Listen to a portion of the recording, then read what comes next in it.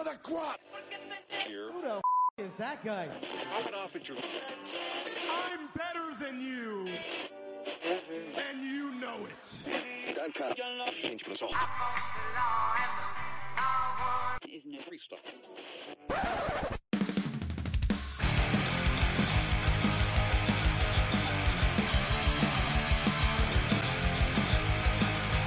This is The Law. Live audio wrestling with the latest news, info, and interviews from the world of pro wrestling, mixed martial arts, and the best of combat sports worldwide. Now, here are your hosts, Chris Tidwell and Brady Wedham.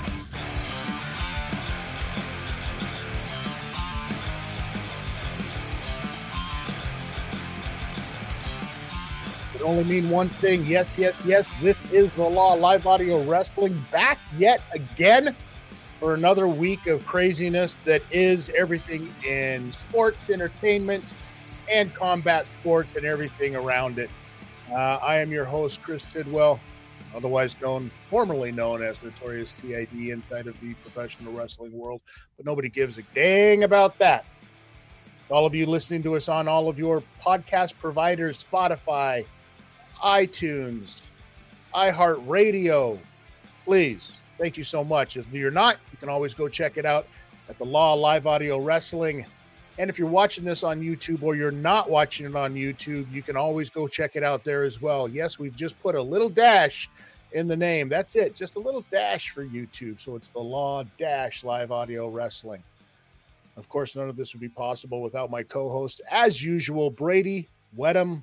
How you doing this week, brother? I feel like it's been one of those weeks where, I mean, should we even talk about any of this stuff? Let's just talk about the Super Bowl, right? Yo, it's the Three Dog, and I'm here to make your wasteland travels a little bit better. Life, so work. How are you, Chris? What's going on, man? Man, it has, it's been a wild week. So wild, in fact, that we actually did one of those like emergency weird kind of episodes trying to break some stuff down really late night on a Friday, put it up on the Saturday for everybody to see. And if you haven't checked it out yet, please go do so. You can go check that out on the video form over on the YouTube channel. If you haven't yet, then please go over there, like, subscribe, hit that share button, throw a comment down. But I mean, even since then, it's been wacky. And we're going to get into all of that this week, right?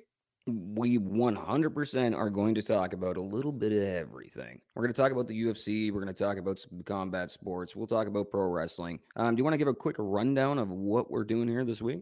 Well, 100%, because I mean, listen, everything is always evolving, and you can see now, because this is over here in the video form, you can see that we are going to actually talk about, we're going to talk about the real reason the WWE universe is pissed off at the fact that The Rock, Cody Rhodes, and Roman Reigns is now some happy threesome thing happening because Cody's out, Rock is in, Roman is there, Seth is out, CM Punk is out, WrestleMania is crazy, and the fans don't like it. We're going to talk about that. We're also going to talk a little bit about who is going to be headlining UFC 300 and why they should be headlining that. The front runners, of course, Israel Adesanya, Leon Edwards, and, of course, Conor McGregor, but we're going to break that down a little bit as well. We've also got the big question of the week is how can Vince McMahon stay out of jail? We can finish this right now. It's just money or death. That's the only way he's staying out of prison.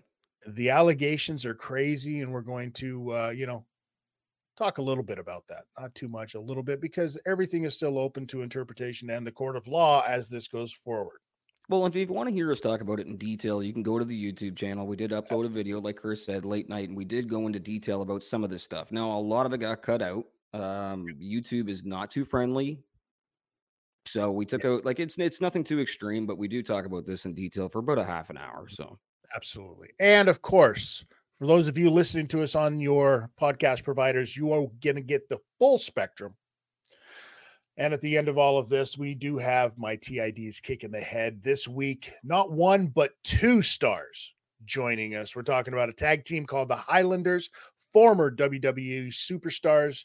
And wow, Robbie and Rory break it down like you have never heard anything broken down before. The life and trials and tribulations of the Highlanders inside of the WWE and before to get there. I mean, this is like you've never heard before. So this is going to be a great one. I'm excited. We can definitely forward. We can forward that transcript off to Johnny Ace's people right now, because there's a lot said about John Laurinaitis in that interview, amongst a whole bunch of other things, good things, positive things. Fantastic interview. Can't wait to hear that. So that a whole lot more. Probably going to shoot some shit. We've got another classic clapback with KJ. Oh, goodness. This week. Did he listen to the memo that we sent him about behaving? Because I haven't watched it yet. Have you watched any of this yet? I can only hope that he has, but I mean, this is the world of professional wrestling and sports entertainment and combat sports and all of those things. And it doesn't, I mean, sometimes crazy things happen. Sometimes swerves hit even the best of us, Brady. Everybody's a character in this business, but okay, let's throw it to some sponsors. And when we get back, we'll hear from KJ and we'll go from there. 100%. TotalSportCards.com, Canada's #1 stop for WWE, AEW, UFC, NHL, NBA, and NFL hobby boxes. Total Sport Cards always delivers the most sought-after products with the best price points in the market that you can find. Keep your collection up to date with TotalSportCards.com. TotalSportCards.com, proud sponsor of Sunday night's main event. Have you checked out East End Hamilton's newest live music venue? Vertigogo is keeping DIY music alive in the 905. January 28th, Terry Green. February 3rd, Decade. February 4th, Punk Rock Matinee with Gag Order. And in the evening, Night of the Holy Spirit Drag Show. February 15th, Cheap Chocolates. February 23rd, Golden Shitters. March 8th, Sons of Arrakis. Vertigogo brought to you by F*** You 2 Productions. Fanatickets.com.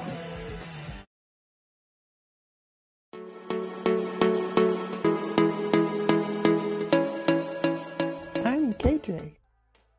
It is I, KJ Johnson, from the Colossal Tussle Podcast with this classic clapback with KJ. Let's talk about the Wrestling Classic from November 7th, 1985. And let's talk about JYD, the Junkyard Dog, and Moondog Spot. Two dogs going at it right there in the center of the ring. A horrible 45-second match. Dave Meltzer's first -5-star rated match. A 45-second squash match where the JYD delivers a couple of headbutts. 1, 2, 3. Back to the locker room. Follow that. Am I right? It was a great moment for a terrible wrestling show all the way around. First one on pay-per-view for the WWF as well. Speaking of which, our dear owner, Vince McMahon, he took Moondog Spot's bone home to experiment up the anal gland, if you know what I'm talking about. Okay, gotta go. Until next time.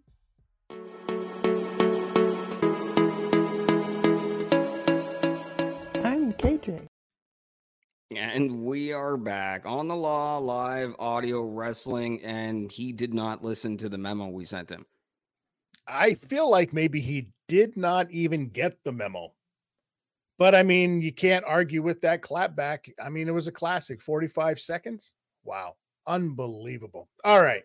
All right. Listen, let's get into this. Let's talk about how wrestling fans, that's a perfect little segue if you think about it, Brady, because he's talking about a match that lasted 45 seconds. It wasn't really something that was supposed to be, and probably, you know, Dave Meltzer's first -5-star match. Who knows? Mm-hmm. But this is the world of professional wrestling, and things like this really happen. Things like this, everybody's so pissed off because, you know, as we saw in this past week, Cody Rhodes relinquishing his spot, as it were, you know. I mean, no contract signings have been done yet. We haven't done that angle yet, right? To see who's working who. We haven't brought the table out and done the contract signings on the shows to see who's wrestling who yet, right? So could be a triple threat. A whole bunch of speculation. Well, but everybody's pissed off because The Rock has showed up, and everybody is assuming that The Rock is now going to wrestle Roman Reigns at WrestleMania and Cody is going to take a back seat, so to speak, and wrestle Seth Rollins, an injured Seth Rollins, as it were. Mm-hmm. Yeah. What do you think? I got a couple different takes on it. One of them is just from the Endeavor deal. So when they bought the UFC and Ronda had lost to Holly Holm during that buyout and that merger or whatever you want to call it, when Ronda decided to come back and fight Amanda Nunes, they played a pay-per-view trailer that had Amanda Nunes nowhere to be seen. So they just seen the star power. They focused in on that. They wanted the star power of Ronda Rousey. That was what they were selling the pay-per-view on. Okay. I believe that's kind of the approach here, but it's the beginning of February. Nothing has been decided yet. No. I think wrestling fans at this point just want to be pissed off at something every day.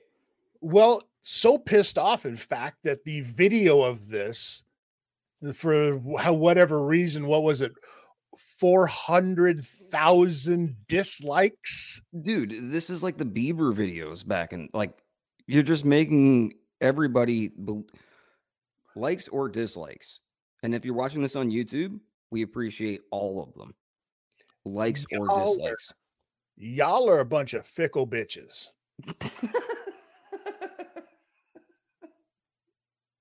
I'm just saying. I don't want to keep shitting on everybody, but yeah, this is pretty fickle. At any given time, if you're given the opportunity to see The Rock and Roman Reigns and do that story, yeah, cool. You're all down with it. The only reason I think that people are down with it, or not down with it, I should say, is because Cody Rhodes has worked himself into such a babyface position that the crowd and the fans all want to just elevate this poor baby boy, this blonde, angelic baby boy up to finish his story because they get to decide when the frickin' story ends. No, but this is the same group. I assume now, I don't know if they vary. Maybe there is tribalism and it splits down like the Red Sea, but this is the same group that was bitching about Brandy and Cody being on their TV on AEW for the last year and a half he was there. I'm assuming that's the same vocal Twitter group and same vocal Reddit and 4chan and YouTube comment sections and Facebook groups and public forums and threads and all over these other places where y'all want to fucking scream. I'm telling you, I think it comes down to they just want something to bitch at. You have the most important thing to bitch at right now, which is the worst stuff ever. Stay off of this. Why do you think that the story, Cody needs to finish the story? Why does that story have to end at WrestleMania? We all got a story. We all saw the Zack Snyder recut, extra 72 hours of DC stuff. We all saw that, right? And everybody ate it up. Everybody loved it. So if it doesn't end at WrestleMania, maybe it doesn't end at WrestleMania this freaking year, people. You know, I've got it. Okay, you know what? That made me think.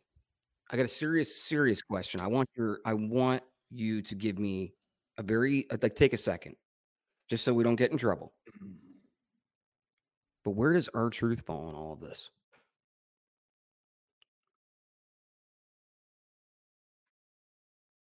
That's what I want to know. Are you serious? As a hurt? Why is R-Truth not in the main event? Well, because R-Truth doesn't have a briefcase or did not win the Royal Rumble. In fact, if you look back, he didn't even know that those were women in there. Are you talking about The Rock? And then try to hot tag. Are you talking about The Rock? Because The Rock didn't win the Royal Rumble. The Rock doesn't have he's probably got a lot of briefcases, a lot of Halliburtons full of a lot of money. No, but The Rock does have something that nobody else does have in that situation. He's on the board. So you said juice wrong. Actually, he came out looking pretty thin. Actually, he looked like he lost some mass. He looks like he's in worker shape. Shredded. Yeah, he looks really good. He looks a lot different than he did even a month ago when we seen him on TV. So I do think he's in a position now with whatever movie he was bulking up for. He's getting in shape. Now, do you think that he's going to do the same thing he did last time? He had some warm-up matches. Are we No, going to see some warm-up, like him and Cody tagging against, no. I'm still not convinced that it's actually going to be Roman and The Rock at WrestleMania. I'm not convinced front door. I'm not convinced of this yet. Who What do you about think it's going to this? be? Could you imagine all three of those people that you saw in that picture inside of the ring at the same time? Could you imagine that Cody still gets this match against Roman, but the special guest referee is none other than The Rock, Dwayne Johnson? No. Why? I don't hate the landscape that you just laid out, but I don't love it. You don't have to.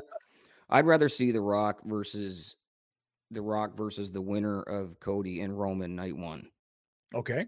If we're just going to play out, fantasy booking. Do you honestly think that they can get away with doing like a night one and not even announcing something for a night two and having the night two just play out? Yeah, we'll do the Brett and Lex thing. But they did that in one night at WrestleMania 10, but do that over 2 days. This is what I'm saying. This is what I'm saying. What if this story isn't supposed to be the finish for Cody? What if this isn't the end of the story? What if this story plays out until next year? What if this plays out to the point to where, Seth and Cody do work? And Cody does get that strap. This has nothing to do with our truth. And The Rock and hold on. And The Rock and Roman work. And Roman goes over. Then you've still got down the road. You've got another Money in the Bank match at a Money in the Bank pay-per-view coming up. R-Truth wins that briefcase. R-Truth finally gets fed up with Judgment Day, goes briefcase for briefcase battle at WrestleMania. All right. Okay, people listening, we're not serious. We don't think R-Truth should be in the main. Well, I don't think that R-Truth should be in the main event, but I do kind of wish that he was. That's asinine. And here's the other thing is nobody's even talking about the fact that the Swerve can come in at any given time and Damian Priest could cash in that Money in the Bank briefcase and throw a wrench in everybody's plans. So I love the fact that we're so deep into this in February and this isn't even happening until April. But that's what's missing from back in the day. Like, if the fans are freaking out, and let's say they're justified either way, on either side, they want to see The Rock, they don't want to see The Rock, whatever it is this just hype for WrestleMania? 100%. And it's the best hype. It's the best hype for WrestleMania because of what's happening in the real world around that company right now. Mm-hmm. Right? And this company, because of all of the bad that is happening, is taking away the heat from every other company.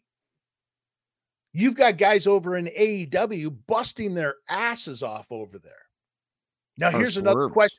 Here's another question that I have for you. Because of the change of the landscape, because now Vince is gone, because now you have THQ and you have Hunter and you have kind of this new regime, and there's got all the old guard. You're going to see them getting picked out of the WWE. Boom, boom, boom, gone. Does this give you a reason to have FTR come back to the WWE? No, please, because Vince wanted to straddle them, not literally, but straddle them with a really crappy gimmick. Okay. I think that's one of the reasons why they left. I would love to see FTR come back and just be under Triple H's reign for a minute and see what he does with them, because I think he was a huge fan of them. I think you're seeing the tag division being pushed a little bit stronger than they have been in the past couple of years, and FTR would fit in perfectly. Speaking of people from AEW, could it possibly be even as early as Elimination Chamber? I would figure it might be more like WrestleMania or the Monday night following WrestleMania. Do we finally see MJF show up here? It's too much right now. It's too much. It's too much right now. Like I think that listen, I think that MJF, if he shows up before WrestleMania, that'll be a snowball's chance in hell. Showing up at WrestleMania, I don't even think that is a thing. They don't do that too often. Timing could dictate that he ends up, pulling a Robbie McAllister and gets seen in the audience, maybe. Who knows? Is that a segue to later on? If you're on YouTube, by the time you're done watching this, it'll be uploaded. If you're an audio listener, it'll be seamless. But yeah, we have the Highlanders coming on again today at the same time, which doesn't happen too often. To hear them telling their story at the exact same time is crazy. So they will get into things like TNA when they were spotted, or when Robbie was spotted in the crowd during that Monday Night War rehashing with Hogan during the Hogan days. But yeah, we'll get into that later on in the show. But okay, so let's take pro wrestling and put it on the side for a second. Sure. We had a UFC fight night last night. It was unbelievable. It actually was. It was a night of finishes, and the predictions for the fight night was also that it was going to be a night of finishes, and it definitely delivered. So I know I can see you scrambling there for your paperwork, but no, I was looking for my phone. Same thing nowadays, eh? I've got mine right in front of me. I had it plugged in. But Money Morricone, I guess, is that how you say his last name? Morricone? Renato Moicano. Money Moicano. That's what it is. Money Moicano. So I can't even say it when I know the pronunciation. Moicano. Moicano. I'm so Canadian. Yeah. Money Moicano delivered last night. And listen, everybody knew that fight that they were going to have, him and Drew Dober, was going to be a classic fight. One hell of a fight. And listen, this was a fight that went back and forth. Like, it could have happened either way. Moicano ends up coming out of it, and you're like, okay, cool. It kind of went the way it was supposed to go, right? And then you realized, man, I'm glad this is on ESPN Plus, because it ain't on pay-per-view, and it wasn't making it to the air. I don't know. I'm glad I wasn't drinking and playing the UFC drinking game last night every time an F-bomb is dropped, because Money Moicano, he probably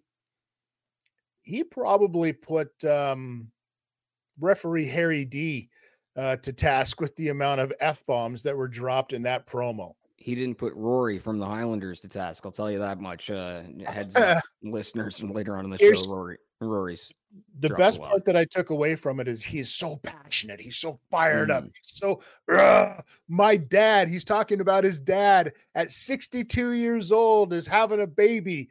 And so he's going to go home and make another baby, because if his dad can have a baby at 62, he can have one too. Okay, first of all, your dad ain't having the baby. His girlfriend is. And I don't, maybe it ain't his, bro. Because I don't know how you make a baby with powdered milk. He's definitely, so he's done this a few times. He's great. He's very quiet leading up to the fight. And then once he gets into the fight, he's a dog. And then his interviews afterwards never cease to. So there was, I forget who he was fighting, but the one guy, he tapped somebody out in the first round, and the guy's like, oh, I wanted to fight you for 3 rounds. He's like, well, why did you tap then? He was like getting mad at him. He's like, you should have kept going. Like, you shouldn't have tapped, and we would have kept going. I was ready. Like, he was so mad at the guy for catching him in a submission, or for him catching the guy in a submission. So now take this the other way, because there was another wonderful promo.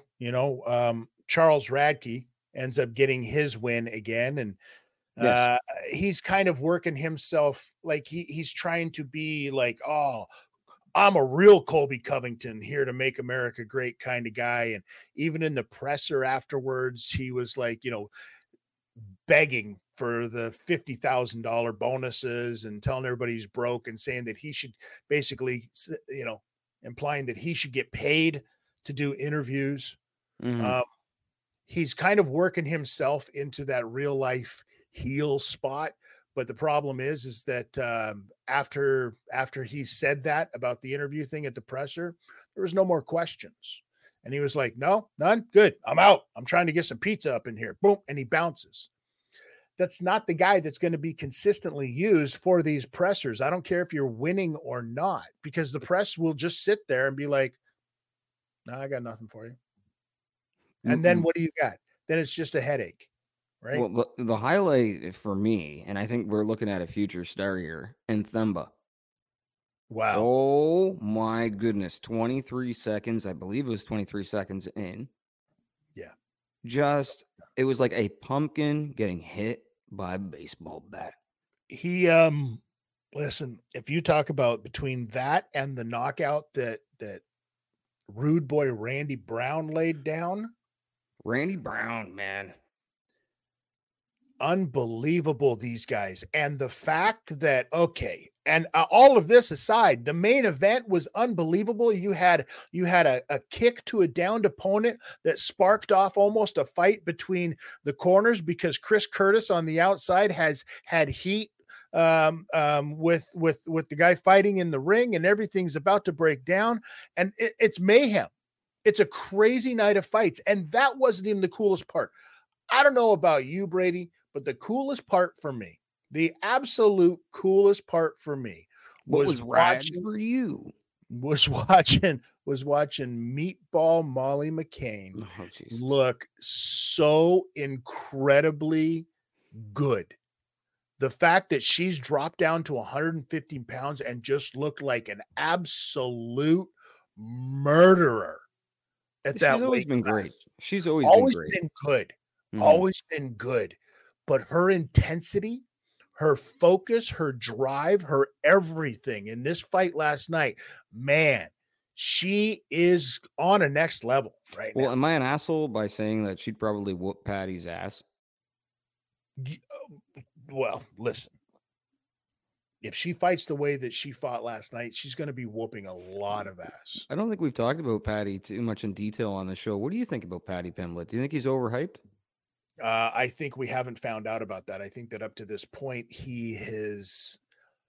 Listen, he's not the first guy that the UFC has taken who doesn't have a full repertoire of credentials or an arsenal of. Arsenal's a good one. Techniques. He doesn't have a full arsenal. Techniques. No. He's not the first guy that they've done that with, but they see the star potential and they try to make that happen for them. The fortunate thing is, up to this point, Patty Pimblett has been able to win. Sean O'Malley has been able to win. Right? There's been these guys that they've been able to do this with. Paulo Costa was one of those guys. That didn't work out so well for him. Right? They've had these guys in the past that as soon as they lose, boom, that was it. Right? So as long as Patty Pimblett keeps winning, everybody's going to keep loving him, except for the haters. The train is chugging along. We're moving towards the infamous, and we talk about it every week, UFC 300. Sure. So here's the question. Because we have 1,000,001 matches. We don't have a main event. Who's going to headline UFC 300, right? And why are they going to be the ones to headline UFC 300? Everybody's talked about a lot of reasons for it. Well, here's the thing that you have to remember. There is a championship bout. There's 2 belts already being fought for on this. There's the ever so illustrious BMF belt. If that ain't a draw. Throw it in the garbage, man. Throw that belt in the trash. Means absolutely nothing on that, right? And then you talk about listen, you talk about the fact that you've got the women's championship that is also going to be defended on there, right? Zhang, right? Zhang Weili? Correct. Problem is there's not a draw there yet. So you need to have something that's going to be a title fight or is going to be so big that it surpasses the fact that there's a title fight. Fill me in on some of the rumors and some of the listeners, if they haven't heard the news of a couple names, a couple fights. We've heard it been going back and forth. The fact, over and over for the last little while, Conor McGregor's going to fight at UFC 300. Conor McGregor's going to fight at UFC 300. I called that in the summer. Which makes complete sense, because if you think about what have been the top 5 grossing UFC pay-per-views of all time, Conor McGregor's name is on every one of those. So if you're going to have a fight, that headlines a card of this kind of magnitude that isn't a title fight, he's the guy that you have out there for it. Nobody gives a shit at this point if Conor's going to win or Conor's going to lose. But against a guy like Michael Chandler, right? That's probably his best bet inside of that weight class, unless you talk about the fact that there might be the story that we're hearing that they might be getting rid of finally a weight class and moving a couple weight classes around and starting a new weight class.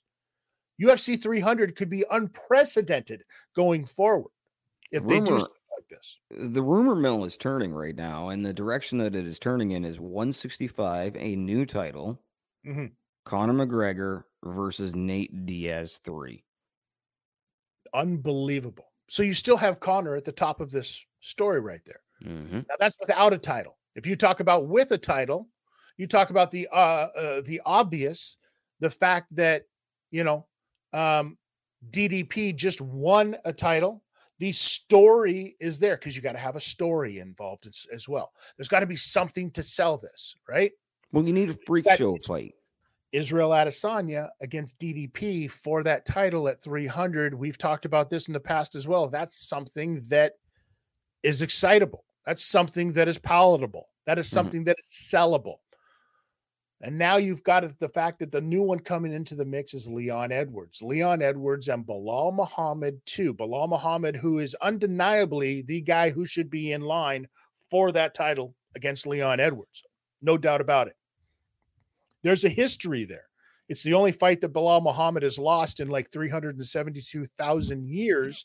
And it was, let's get realistic. That's the fight that he needs.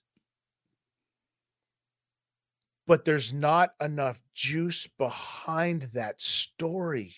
Ladies and gentlemen, as much as I try to say to you, that's a great fight. I love that. And that fight could main event UFC 301. No questions asked. There's a bit of money that needs to be made on somebody's contract that it's not going to be made through one doorway. The Wolves are hungry. There is one particular wolf with the last name Aspinall that is hungry for a fight at UFC 300. I do not think he's getting the big man John Jones. Do we throw some meat to these wolves by getting Brock Lesnar paid and completely removed from the Endeavor landscape now? Get what you need out of him. You don't have to break contracts. He goes in there. He's a sacrificial lamb. Because I think Tommy Aspinall would run circles around Brock within 2 minutes. That is a thing that would piss off so many people in the WWE universe, in the IWC. Absolutely 100%. Because this is what it does. If he goes in there and takes that fight with Tom Aspinall, you have to know at that point he's done. He's not going back to the world of the WWE. And if he doesn't go back to the world of the WWE, he's done with wrestling. So it's going to have to be a huge payday because, yes, I agree. Tom Aspinall starches him. And sends him off to the sun. He rides off in the sunset in Saskatchewan. 100%. Don't get it twisted. Love me some Brock Lesnar. He's a freak of nature, and he's done fantastic things inside of both sports.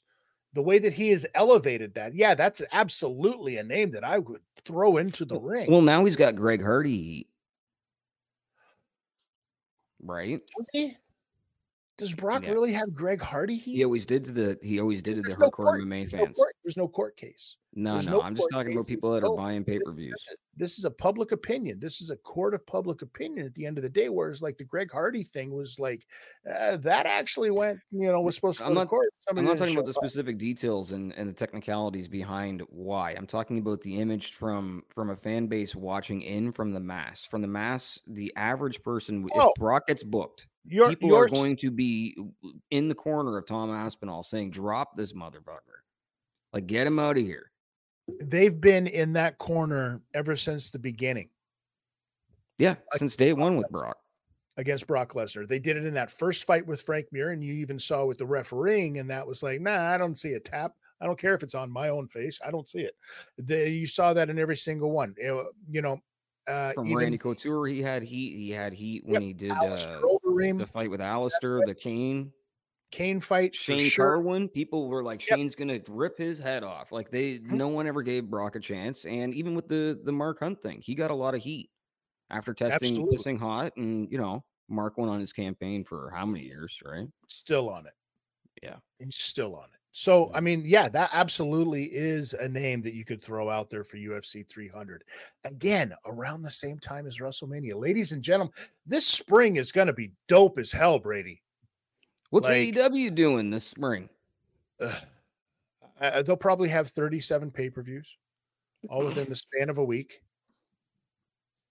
I mean, who knows? Because I don't want to hate on AEW. I think they have the opportunity right now to really – whatever fan base they lost, like that hardcore, let's say I don't even want to call them the internet fan base. I'm not trying to be.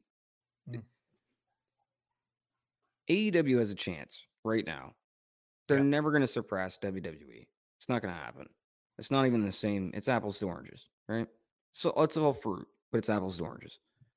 I do think they have an opportunity right now that people that are sour on the industry and sour on Vince and sour on the process could go over there and learn how to enjoy wrestling for the short time until WrestleMania season. Right. Tony, do some stuff. Get Eddie Kingston on your TV more. Get FTR in a more predominant role. Take the Young Bucks out back and put a bullet in them. Give Sting a proper send-off. Like, there's things you can do right now to make everybody happy and make your TV enjoyable. Speaking of oranges, let's squeeze that one for a second, Orange Cassidy, and do something different with him for, a bit. Is that what it is? Do you think that they're like some of the characters that made AEW what it was or what it is, maybe they're getting stale? Maybe they need to switch it up. Can you imagine if you saw an Orange Cassidy go full heel? Like just full blown heel? Yeah, it worked for Luchasaurus. And start working faster than everybody? Like just completely change everything up out the gate. Mm-hmm. Right? This is the season that we're seeing stuff like that happen. You talk about like there, stuff happening in AEW, you got stuff happening over in Impact as well, where we're seeing Cody Deaner, guy who was just on here, talking about him and his partner there, the design, right? Kron is saying that the design is dead. So you've seen this happening. So you're going to see some evolution of characters. You're going to see some changing up of characters. I think, you have to. AEW definitely has to, because I think that some of those guys, here's always been my kind of thing with AEW is I don't think that there's not enough middle of the road. There's not enough mid-card guys. Okay. What? And I don't mean that. Hold on. Hear me out here. I feel like that's all they have. No. Hear me out here. And I mean this in maybe a different way, because you have a lot of guys who have that high star power.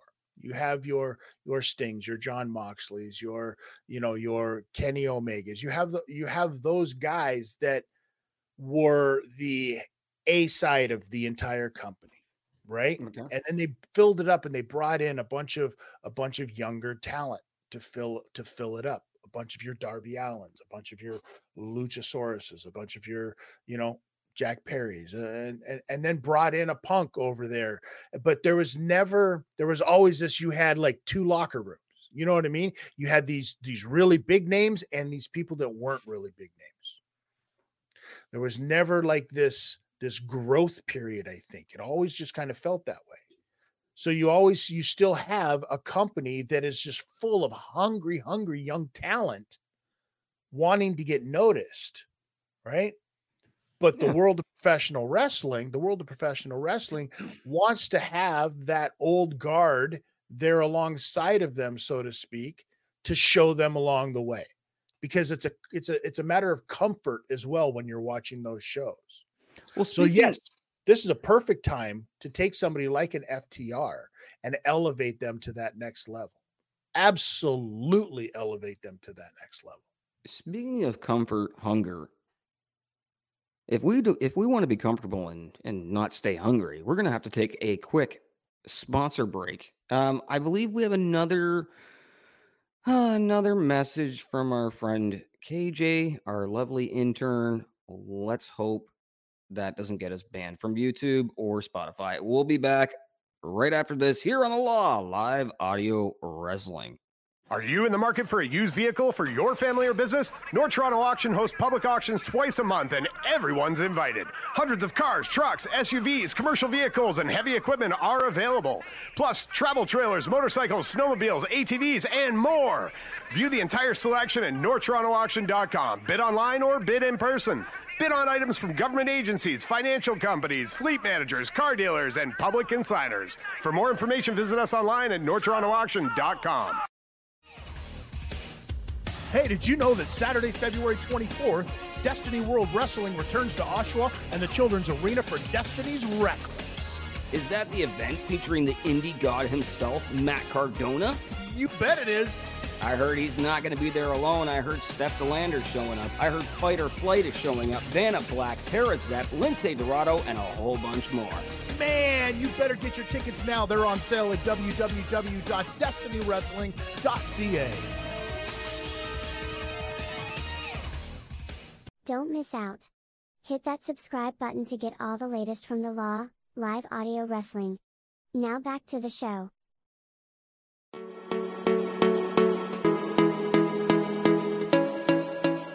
I'm KJ.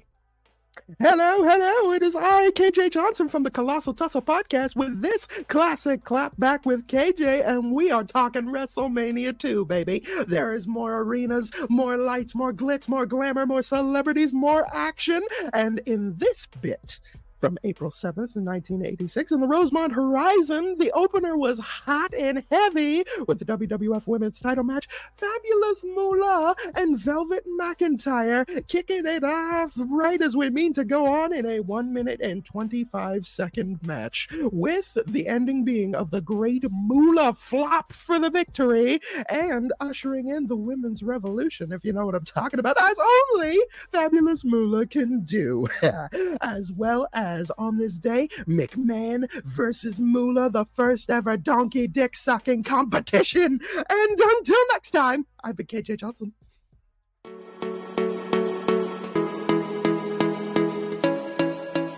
I'm KJ.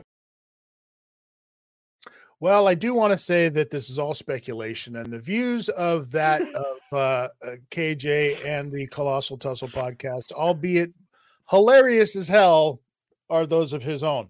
You can send that hate mail to the law-liveaudiowrestling@gmail.com, and we will be happy to answer those for you.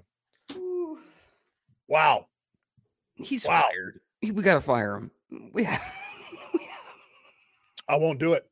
I won't do it. And you know why I won't do it, Brady? 2 reasons. Number 1, we don't keep no leashes on our boys around here. Oh, Jesus Christ. And number 2, free speech. Okay. Free speech. Okay, KJ, your job is safe for another week. Yeah, I can't make any promises for next week because who knows? I might not even be around. Well, listen. Going from one deviant to another deviant. Yeah. Let's have a quick talk. Like I said, if you want to hear in detail, you can go to the Law-Live Audio Wrestling and check out our half an hour talk on this matter. But real quick, convince McMahon stay out of jail. Chris, what do you think? Convince. Well, I think that's the word right there. Is he's going to have to do some heavy convincing. See what I did there? Dad jokes. No, listen, I personally think that Vince avoids jail on this the same way that he always has up to this point. Anytime any of these allegations, anytime any of these situations arise, he pays them out. That's exactly what's going to happen again. The unfortunate thing is all of this stuff is going to be out in the news. It's going to be a while. It's going to get really, really nasty. And I think that that's going to be, once again, paid out, and that'll be the end of it. I don't think that, but the only thing is you won't see him around the world of wrestling anymore. That's a shame. Well, and I'm not that he's not around the world of wrestling. I mean, it's a shame that he's not going to do any time. I do believe, his mom lived to 90 something, or 100 years old, right? So she was like 99. I think if he lives that long, he should spend his time behind bars and everybody else that was involved. How old is he now? 70. I think he's almost 80. Yeah. 20 years. I think personally that as well as I do that he's got enough money that this whole thing could end up dragging on for years and years and years. Does he just get on a plane and fuck off to Dubai? To the point where the plaintiff will run out of money and then going to need some money, and Vince will be right back to point A and be like, listen, we stopped this whole thing. You take this wheelbarrow that used to be a truckload, you take this wheelbarrow full of money and you bugger off someplace. Well, people with law degrees and, law backgrounds and people with badges and little flip badges and all that kind of stuff, they're involved now. So we know that this doesn't. No, I don't got none of those things. But you know what I do got? I do got a minute or two inside of a courtroom. All right. So I can tell you straight up that there's going to be, I don't care what book you put out there, care that you call it the Bible, it's going to be lies. There's going to be lies to be able to get out of this on both parts. There's going to be lies to make people look bad. There's going to be lies to make yourself look good. So at the end of the day, this is going to get gross and it's going to get ugly. But I think that how Vince McMahon stays out of jail is with money. Same way that he got into this situation is the same way that he gets out of this situation, with money. And then everybody else has just had something to talk about for the last however many months it is that this goes on for. We've taken away everything we've loved from the world of professional wrestling and put all of the energy into this, when everybody should just be out there focusing on the fact that you love this wrestling stuff so much that it doesn't matter who the leader of the fucking ship is. Yeah, goddamn right? It. Get out there and support it. Let this courtroom shit play itself out, people. Yeah, no, here's the thing. If we even say this is the last time we're talking about it, something else is going to happen. By Tuesday, we'll have a video or audio out. Yeah, it won't be I'm not going to say it's going to be the last time we're going to talk about it, because it won't be the last time we're going to talk about it. Right? So stay tuned, kids, for more criminal activity here on The Law, live audio wrestling. All right. Thanks, Prospector Joe, you son of a bitch. Well, I don't know. I feel like I'm. If anybody has been listening to us consistently, they don't want to hear my take on this anymore. Like I said, I've said everything I can say. I think if 10% of this is true, lock him the fuck up. Well, listen. If that's the case, then let the courts do what they're supposed to do. And let's go. I don't want to hear anybody bitching about anything if it doesn't happen the way that they want it to happen. Can we start a Vince McMahon death pool? Nope. I think he's dead within the year. Nope. I don't do any more of those death pools because both of the Olsen twins are still alive and they've cost me a lot of money over the years. Okay, we got to take another quick little commercial. We have another message from our intern. If we're going to get canceled, we might as well do it all together in the same block. When we come back, we'll do a little quick preview of the Highlanders, and then we'll get our audio listeners off to that, and our YouTube listeners will close this out, and it should be available for you by the time this is done. So, stay tuned here on The Law, live audio wrestling. Do you have a podcast? Are you looking for high-profile guests for your show but don't know how to get in touch with them?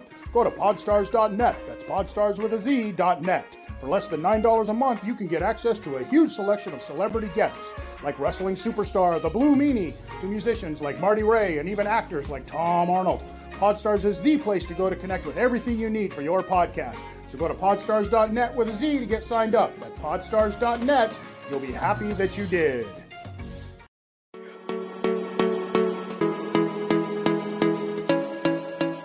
I'm KJ. It is I, KJ Johnson, and this is your classic clapback with KJ. Talk about King of the Ring 1998. And I know what you're thinking. You want to talk about the Hell in a Cell. No Undertaker and Mankind here. I want to talk about another first, and that be when history was made with too much. Brian Christopher and Scott Taylor taking on Al Snow and the Head. It was a first time ever in the center of the ring where our dear Brian Christopher covered Head with a bottle of Head and Shoulders. The Head had shoulders. The Head had shoulders. Do you get it? Because I certainly do. And our proud papa, Jerry Lawler, was there to count the pinfall to keep on going with his Hall of Fame career. Oh, and by the way, Vince McMahon fucked a chicken to death with the big boss man's nightstick. Until next time, classic Catbacks with KJ.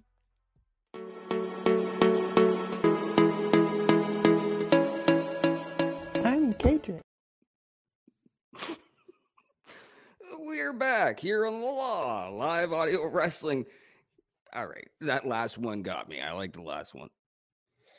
The nightstick, But KJ, okay, next week, if you're because I know he watches the show. KJ, no more Vince talk. Just give us a highlight of some point of history, and that's it. Well, there you have it, folks. There you have it. The show's falling apart. I love it. No, it was never together in the first place. Who are we kidding? It's hard to fall apart when you don't have anything holding it together. Well, and when I listened to the Law for like the past 15 years when it was in the hands of different hosts, they're like, this isn't the same show. And we're like, no, we're going back to when it started in the 90s. Yeah. This is the way. This is originally the Law, guys. This is how it was.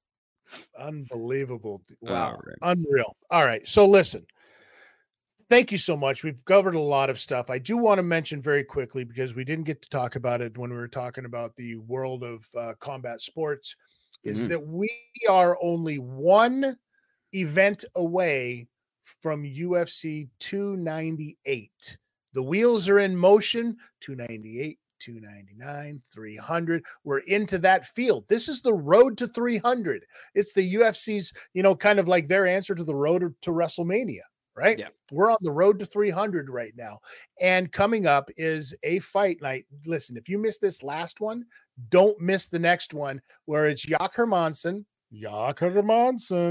and Joe Pyfer.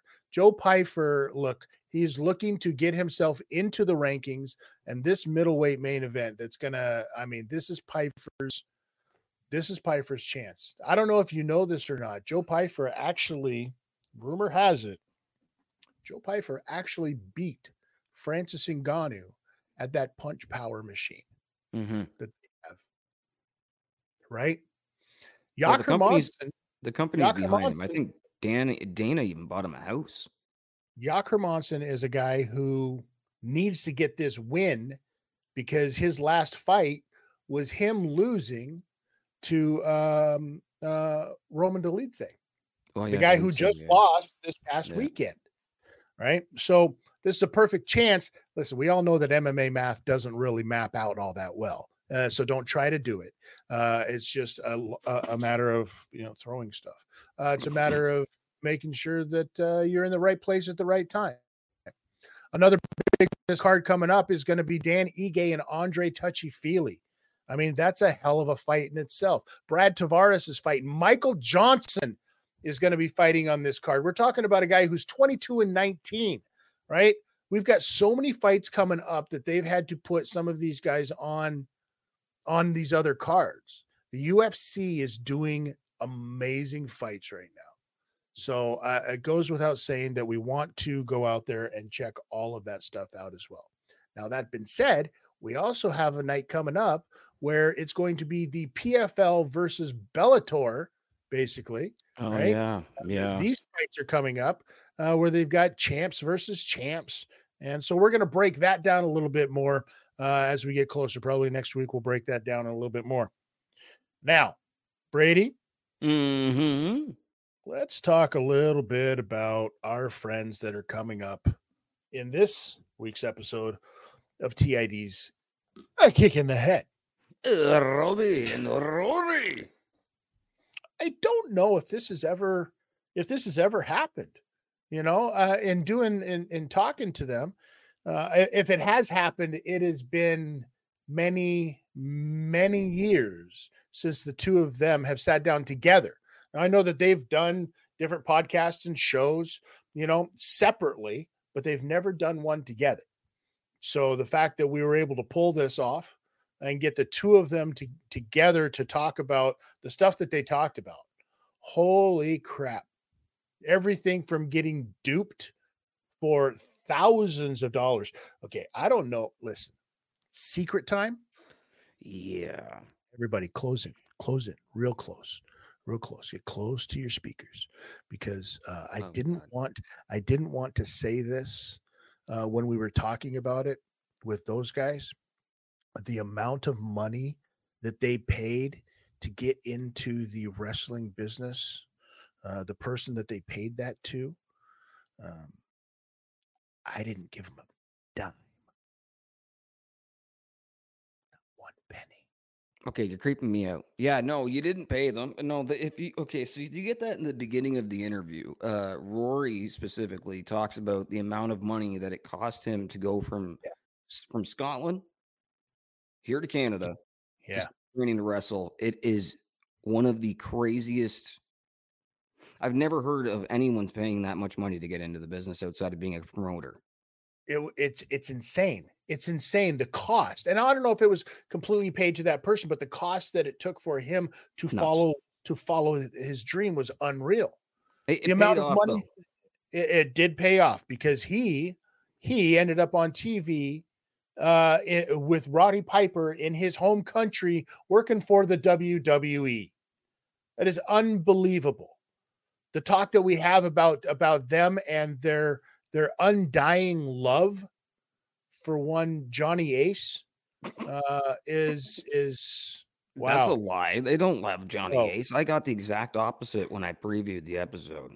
I feel like they don't like Johnny Ace very much. I mean, that might be the case. My bad.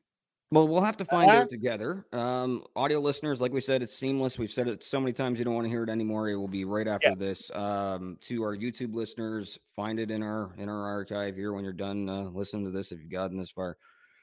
So this will be one of many. We're definitely going to have them back on because we just, hit the tip of the iceberg with these guys. So stay tuned for the Highlanders, former WWE tag team superstars. And Chris, I just want to say thanks for having me on as your co-host again. Thank you very much to the listeners, watchers, wherever you're finding us on SMNE Radio, whether that's YouTube, iHeartRadio, iTunes, Spotify, wherever you get your stuff. That's it for me. You got anything you want to say before we roll this ride out? Well, if you're watching this on YouTube, you can see that little scrolly thing telling you to go over to my YouTube channel, which is at TidTalk, TIDTALK. You can follow me on Instagram and Twitter. I'm not calling it X yet because I don't believe in it. And that is at Notorious TID, all one word. You can check all of that stuff out. Other than that, you know what? I think it's been one hell of a day. It's been one hell of a week. Whew, it can only get better from here. So Brady, thank you so much. As always, this is the Law Live Audio Wrestling. Until next time, ladies and gentlemen, always remember, the only way you're not going to get knocked out is tuck that chin.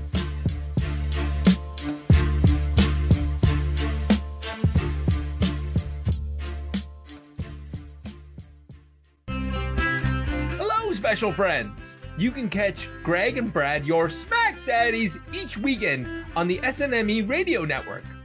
We cover our lives, what's happening on the East Coast, and eventually cover SmackDown. Check us out each week at SundayNightsMainEvent.com. Please subscribe to get your Smack Daddies and the rest of the SNME Radio Network content directly to your podcatcher for less than $1 a week. We the ones!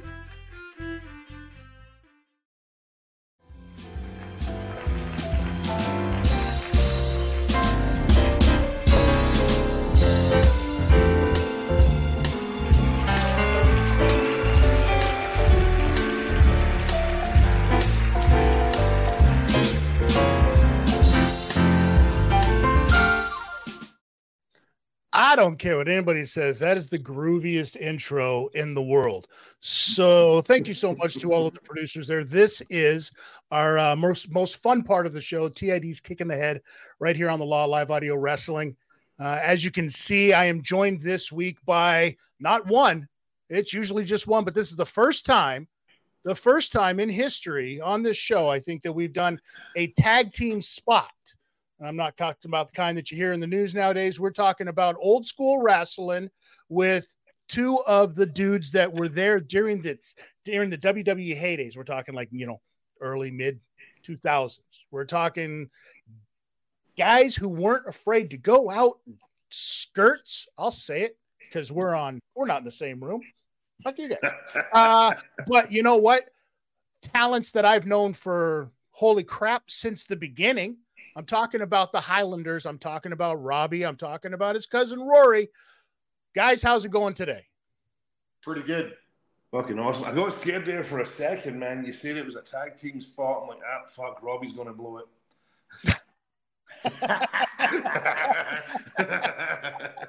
Hey, well, you know what? My back's a little bigger right now, so I could probably carry you. No.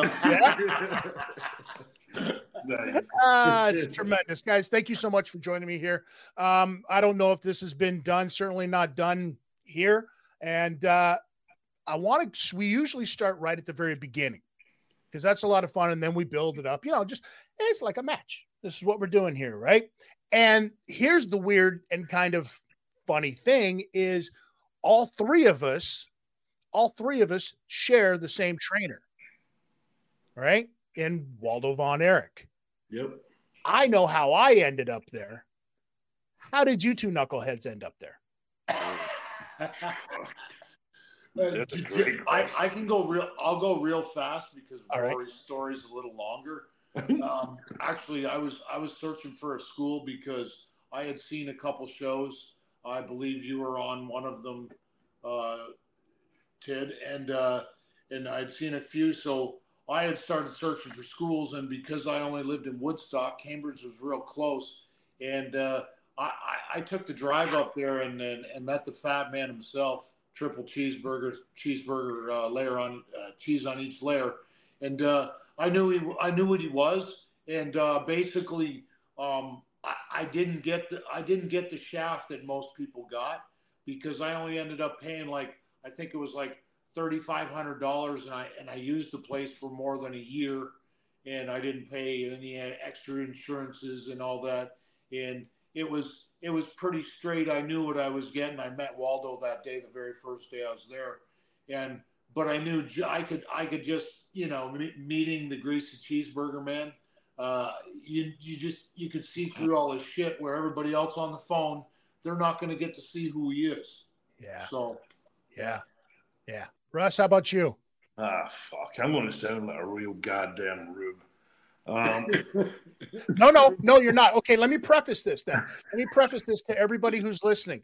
What we're talking about here when they say greasy cheeseburger man, we're talking about the Hart Brothers School of Wrestling in Cambridge, Ontario. We're talking about a guy who, as I'm throwing up air quotes here, Ike Shaw was his work name for those two matches that he ever fucking had. His real name, you can look it up, figure it out, no big deal.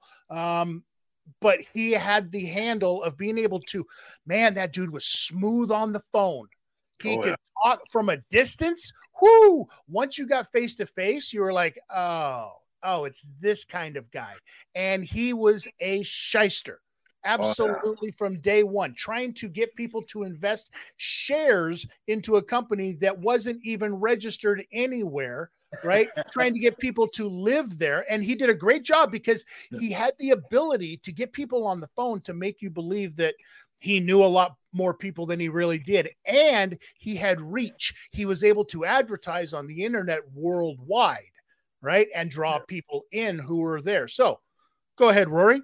Begin. Yeah, man, he was 2 matches. So the old fucker had 2 matches, but to say he wasn't a worker is crazy. He was one of the best workers I ever fucking met.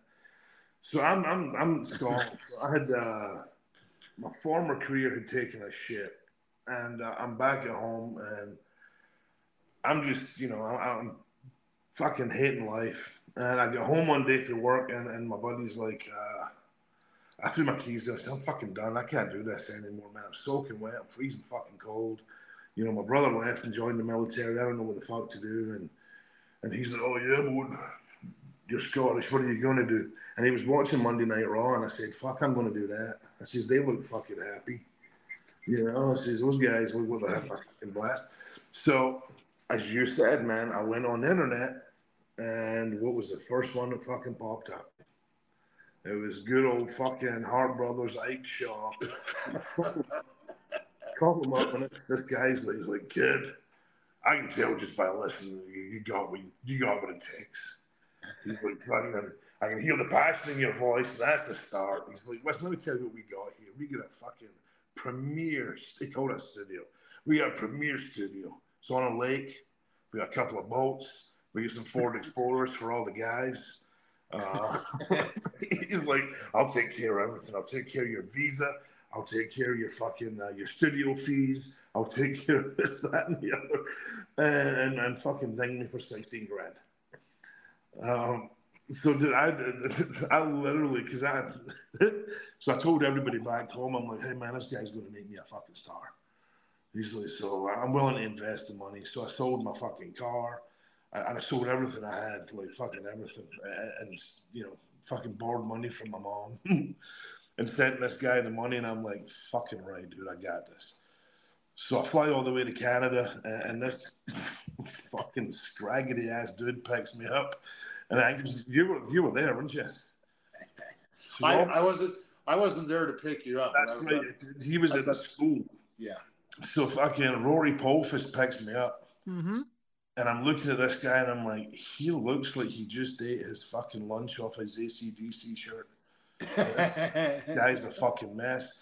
And he takes me to his car, and he's got, I think it was a 1978 blue Cutlass Supreme. It was definitely a Cutlass. And I'm like, hey, brother, where's the Explorers, man? He's like, he just looked at me and went, oh, fuck, another one. And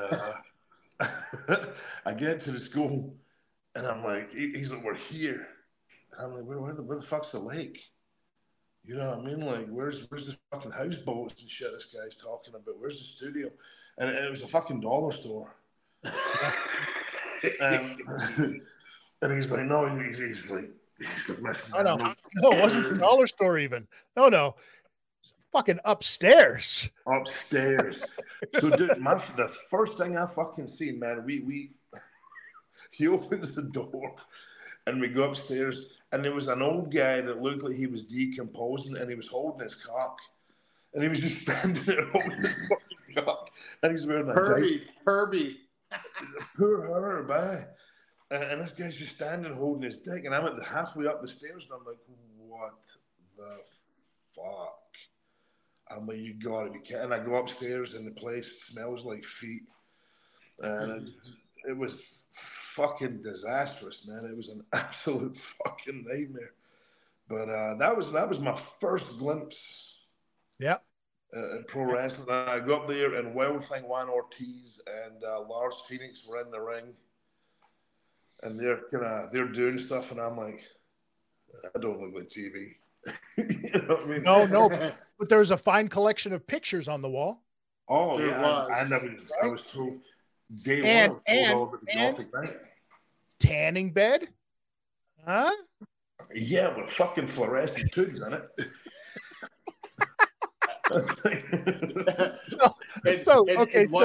And one press rack. One press rack. rack. Yeah. And the stiffest ring in the shortest room There was no movement in that ring whatsoever. No. And the best part, because you guys then meet, Waldo and everything like that. And when you guys were there, because you were there after I was gone from there, was his back machine still in there? He had this table, the table that you would lay on that would roll the spine. No, spine, but he managed to find a professional model to take pictures of that ring. Isn't that right, Robbie? Oh man! Wow. Yeah, fucking old Robbie. So you guys both end up trained enough to be like, you know what, we're going to you're not waiting for anybody's blessing to start working, are you? You know what, I want to say once we paired up, I learned what I could from what I could, if you understand. Yep. And once Rory came, he was there for about 6 weeks and then hurt his shoulder. But once he came, we worked together and just did stuff together and tried to figure it out ourselves, and basically taught ourselves. Like, it's not like it was the blind leading the blind there, there's been a couple names on this show so far. Nobody knows who they are, So did 100%. Did you know right away when you met it? Okay, we're going to start really investing ourselves and our brains right into tag team wrestling. Pretty much, because I had the idea to do a Scottish character. And I wasn't allowed to do anything else. And I was going to do as soon as you fucking open your gob. It was like a tribute to my grandfather. And then when Rory came, it was like, well, why not? It just makes sense. And then we went with it. The thing was, we were pretty. I think I was there for a little bit before I met Robbie, and when he showed up, I knew what I was looking at. I knew that my money's fucking gone, so I'm left with two options here, man. I go home, which everybody was expecting. Not one person expected me to stick at it. I go home and I have nothing, and I'm starting from the ground up in a situation that I just fucking left with nothing. Or I went into this 100%, and I gave it all. And Robbie told me, he's like, listen, man, you're not the first person that's been fucking ripped off here. He's like, I've seen a few since I've been here. Guys that show up for a week or two and then fucking leave and go back to England or Germany or wherever the fuck they came from. He's like, but there was a natural bond between me, immediate bond between me and Robbie. I was like, okay, this is a righteous dude. This guy's, he's got a lot of passion. He's got a big personality. You know what I mean? And we just started talking. I mean, it was almost like I'd known this guy for 20 years when I first met him. And he opened up his life to me. He's like, hey, man, if you want to stay in my fucking house, just let me know. I'll see if I can find you a job. I mean, he was beyond gracious. You know what I mean? Genuinely beyond gracious. And I was like, okay, so there's a ring. There's a guy that I trust. Let's fucking see where this will take us. You know what I mean? The worst thing that can happen is I go back to where I'm at anyways. And I'm still young. I'm 23 years old. I can still claw and trying to make it. Or I can stay here with this guy, and I vowed to him I'd give him everything I had, and he did the same. I'm like, fuck it, let's see where it goes, man. So we learned enough, just enough to be able to go, okay, we can go in there, man. We know we can fucking bump for anybody. We can do anything. Let's get the fuck out of here as quickly as we can, So that was the end of the beginning, I think, as they say. And the nice thing was it was at a time where being a gimmick tag team, there wasn't that going on, right? No. So it worked out really well, especially you're breaking in Ontario. The scene was still really hot at the time, right? But you get the fuck out. Yeah. You get the fuck out of Ontario immediately. Right? Did you guys, whose idea was it? Did you get a phone call? Tell me the process, how you end up down in OVW. Whoa. That's a long process, man. And very long process. It's tougher for you. It's got to be tougher for you, Rory, because now you've jumped from Scotland to Canada, now trying to get into the States. You know what? I don't think it was, because I was willing to be a journeyman, you know. Mm-hmm. Robbie, he had a good career and he had a family and everything else. So, you know, it was always going to be how far was he willing to go? Like, how much was he willing to sacrifice? Because I had nothing, man. I didn't have a home. I had absolutely nothing. This guy gave up what most people would consider a very healthy life because of wrestling and myself. So Robbie was, you know, aggressive at going after it, you know, sending out tapes and everything else. And I was sending out tapes and doing all that stuff. And I think probably the luckiest thing that happened to us was when we did a show with ACW, and here comes Sweet Stevie Lee, Brian Ireland, you know, Danny Daniels from ECW, and those guys came up and almost immediately took us under their wing, which kind of opened up a little bit of the States to us. But Robbie had also been pressing heading out east. And I don't know exactly how you got hooked up with Mike Spada. You'd be with there's a promoter named Mike Spada in Massachusetts, and we actually went. We'd heard about him through a guy named Dave Barry, who was once known as Quincy Valentino. Yes. And we can talk about him all day, but we won't. No, we're trying to keep people listening to the show. We're worst chop in the business, but anyway.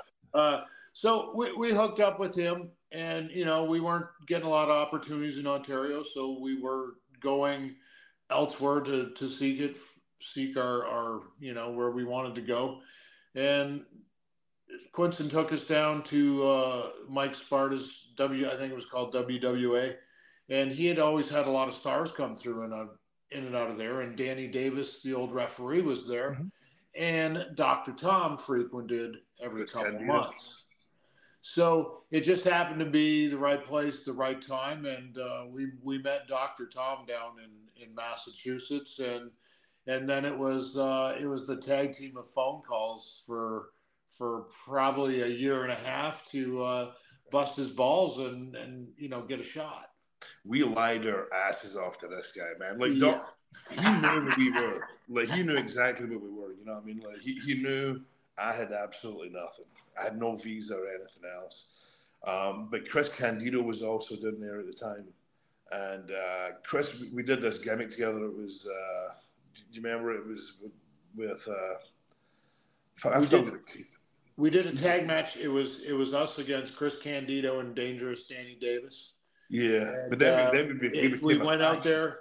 We went out there and impressed Chris and Danny with the ability to just work with them, mm-hmm. and not you know, just a couple spots, a finish, go out and work with them, and then we impressed them enough that, you know, of course, Dr. Tom's like, so how are they? And then Chris Candido put us over, and so did Danny Davis, and they liked our in-ring ability, and you know, and then, like I say, the cool thing with that is, like, Tom never charged us we'd go to all the Dr. Tom seminars, and he'd never charge us a penny. And at this time, he was still the head of talent relations for WWE. Right. So this is kind of when we started. This is before Tommy Dreamer. So me and Robbie would just lie our fucking asses off to him. We'd be like, hey, man, we see the show's going to be in Montreal this week. We're in Montreal. Can we get a spot? And he'd be like, are you sure you're in Montreal? We're like, fuck yeah, we're in Montreal, man. And then he'd go to Montreal. Then we'd be like, hey, Tom, see the show's in Kansas City. Hey, man, we're in Kansas City. Just fucking lying our asses off. But he knew.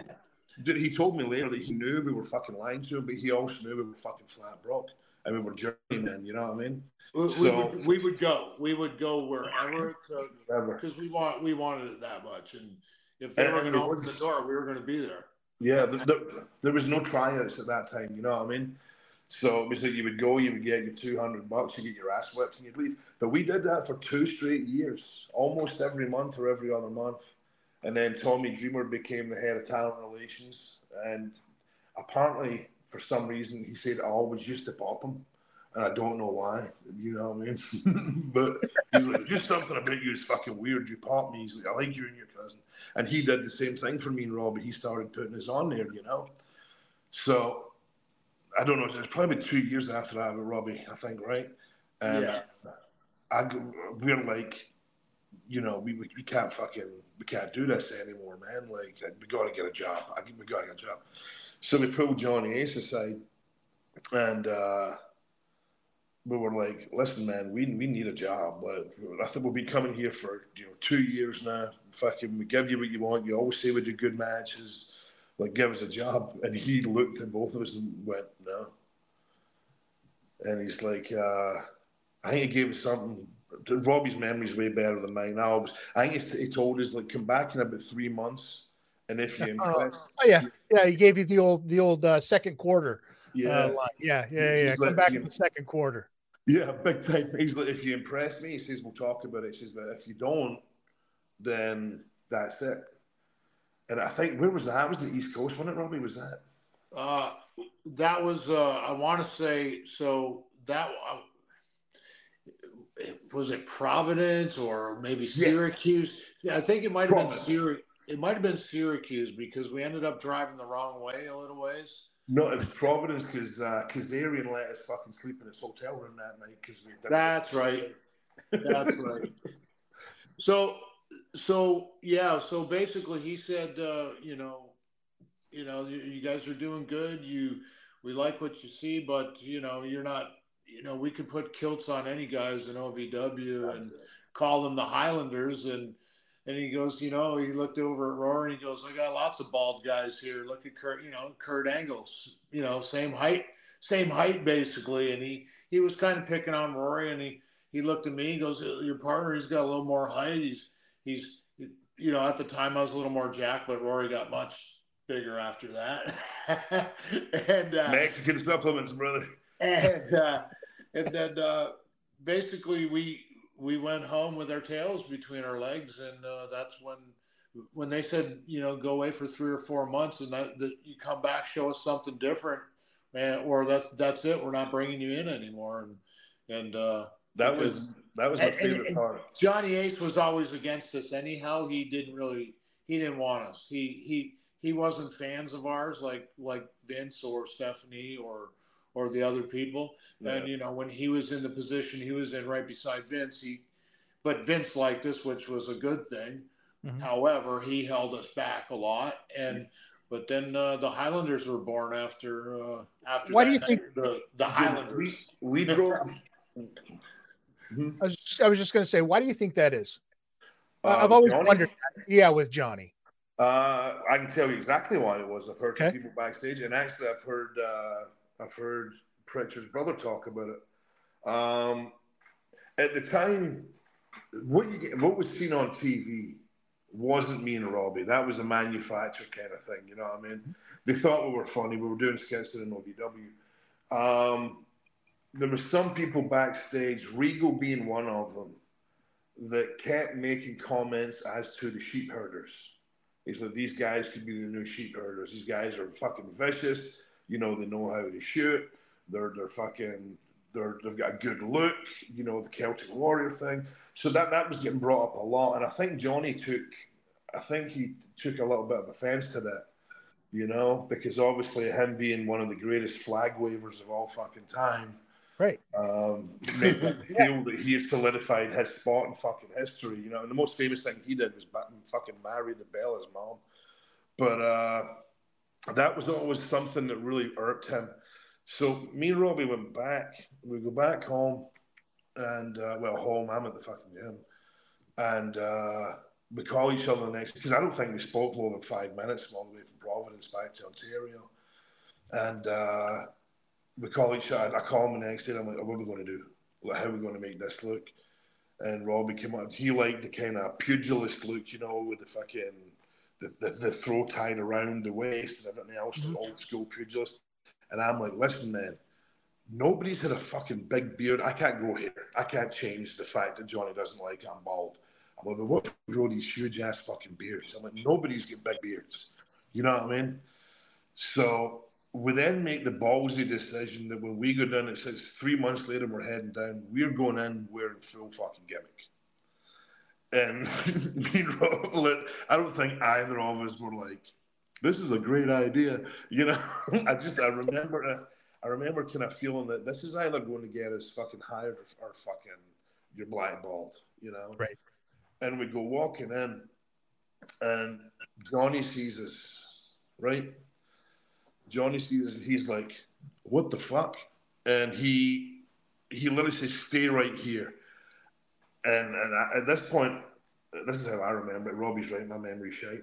At this point, I remember thinking, this is when security comes, this is when we have to leave. And he comes back with Vince, and Vince looks at us, and he went, did you guys fucking show up wearing that? And we're like, yes, sir. And he just had this like, small smile on his face, and he's like, Johnny, give him a match. He said, I want to see them work. And he walked away, and I remember, I don't know if we were still there, can't remember, but I remember the Hunter came up to us, and he was like, that is the most shameless fucking self-promotion I have ever seen. He went, I fucking love it. And Stephanie came over, and she goes, this is the best thing I've seen in 20 years. Yeah. And we were fucking gassed to the tree, dude. Like, I used to sweat chewing gum. Well, you got to remember. I was there the day at a certain show in Ontario, and all of a sudden we've got to run down to the ring because old gas balls here gets too blown up, and then Pat out on the fucking ring apron. Yeah, that was the brand for that guy kicked me in the fucking head. Flex. All I know is show stops and I'm like, shit. Somebody's died on the apron. And you know what? I don't even remember that match after that because Flex is like, it was Flex and Spears, wasn't it? And, Flex is like to some guy in the crowd, he's like, put your boot up. And he grabbed me and I just see the guy pull his leg back and I went, oh, fuck. And he kicked me right in the fucking head. I don't remember anything after. Those are the worst, man. Oh, dude, it was funny, man. But that night, they put us in with, it was Matt Capitelli, God bless him, and The Miz, right? And me and Robbie had no idea who Matt Capitelli or The Miz were. We just knew they were OVW guys, and they had a job and we didn't, you know? And Robbie's like, all right, what do you want to do? I'm like, bro, we just got to beat the fuck out of them. Like legit, I'm like, let's be the stiffest motherfuckers. Let's just put our chin in, don't whiff nothing. The only way not to do that is to just fucking tune them up. And I think, dude, Robbie at one point, I remember smashed the Miz with an uppercut that I thought took his top teeth out. Like fucking boff, and I just see the head fly back, and I'm like, oh, we were having a blast. And we get backstage. And we still had no idea what was going to happen. You know, they sent us home, right? Well, we got sent. Well, we didn't get sent home. We went. They basically said, "We'll see you tomorrow night," and we went on the next night. Okay, to shout at them again. Yeah. Amazing. But it got you a job. It sure did. Right? It got you a job, and now you're in the system, and you're thinking to yourself, holy shit, this is it. I'm a rock star. Right? Pretty much. So at what point did you realize that this isn't the land of Oz? When did the curtain fly back for you? It's pretty quick for me. Yeah.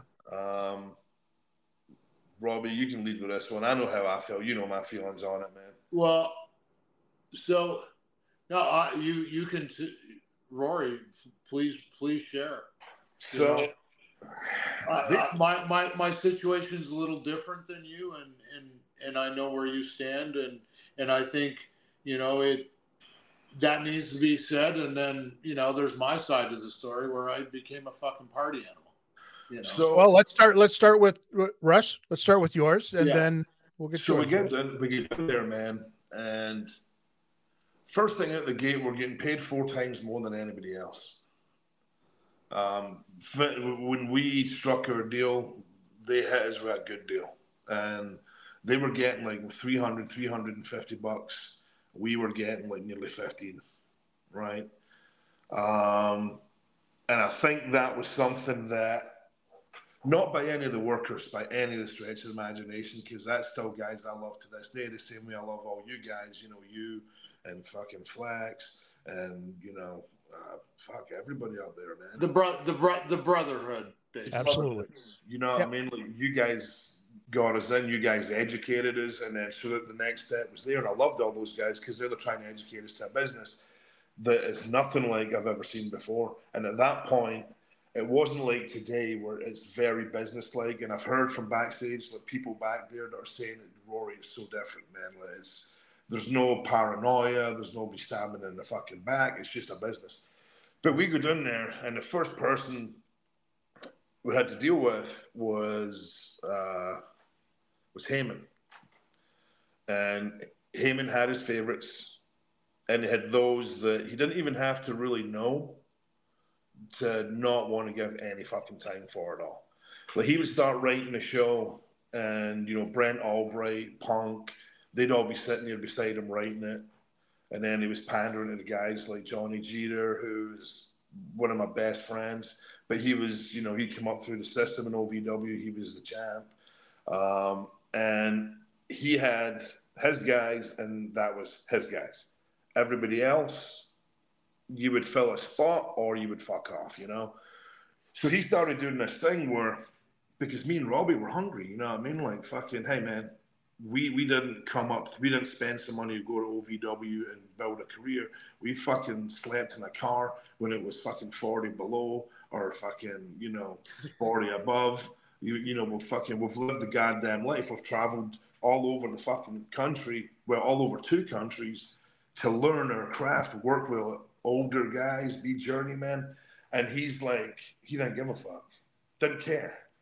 So what he used to do to us was, like, on Wednesday, the day of the show when they would film, he would have me and Robbie put on full gimmick and go to fucking Walmart and hand out flyers. What? Shit. Straight shit. Because I would always be in his ear like, hey, man, you got a spot for us? And Robbie was like, hey, man, you got a spot for us? We wanted to fucking work. We wanted to do what we did. Then when we got there, we did have one really bad match for the Heartbreakers. But, that aside, we're just trying to move forward, man, because our reputation had been solidified. All the guys, when we got there, knew who we were, they knew what we did. Some of them were even fucking scared to work with us. But I thought this is something we can build upon, and he didn't think so, and he would just try to humiliate us and stuff. So what he did was he would give us little backstage things where he would basically give us carte blanche because he didn't give a fuck. It was popcorn to him, And he's like, hey, man, we've got 3 minutes to go to fill. Robbie, just go ahead. And we would start doing just to pop ourselves, the most outlandish shit, Like, there was one time where fucking CM Punk Ken Anderson looking for CM Punk, and fucking, he comes into the locker room, and he's like, did anybody see anything? And I'm like, we saw the whole thing. There was a Punk to the right, a Punk to the left, and we're just popping ourselves. Me and Robbie are just doing dumb shit. And of course, I just get to follow whatever Rory does.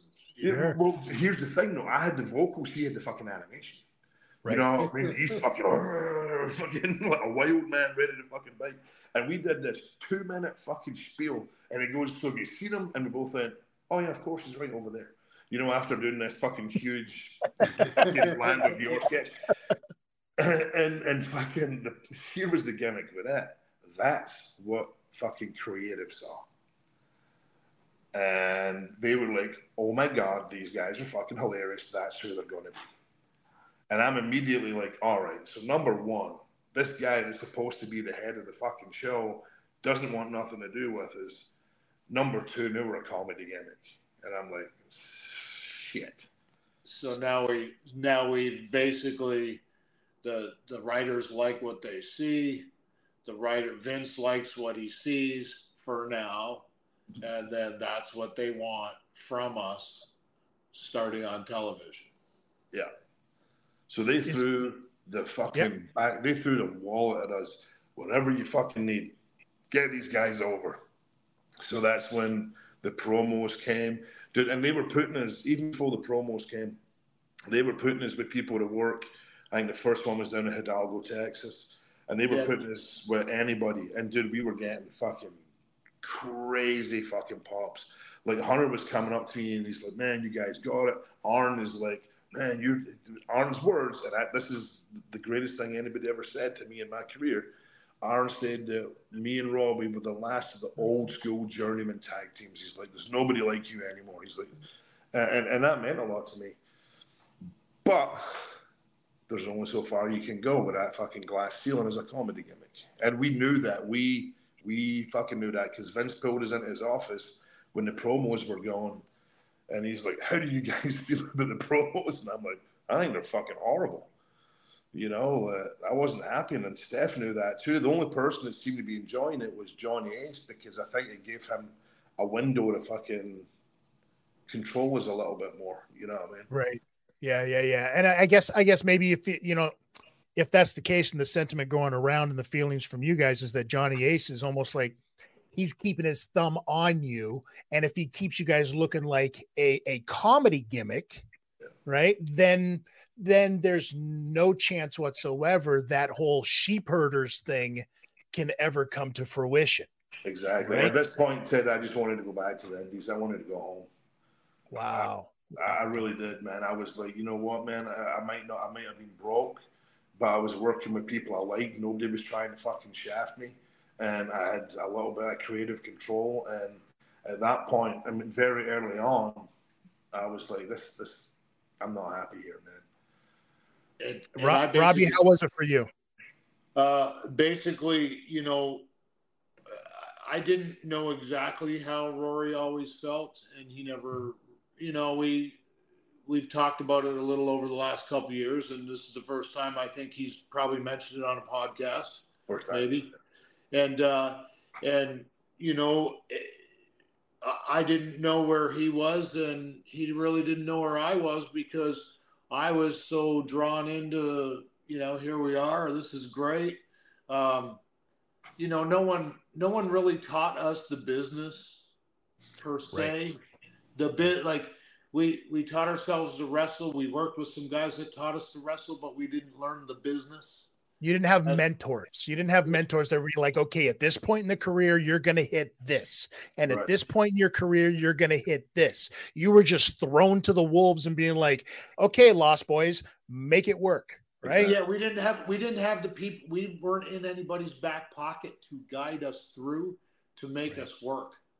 And, but I was so, by that time, you know, I never realized it until later in my life, but I loved to party. And I like to drink and party and carry on. And, you know, when Rory's feeling like this, he's not wanting to stop me from partying. You know, he's feeling a totally different way. So why does he want to add my problems into his and vice versa? And I didn't see them as problems, Robbie. That was the thing. I'm like, hey man, my cousin's enjoying himself. Who the fuck am I to rain on this? Who the fuck am I to rain on this parade? You know what I mean?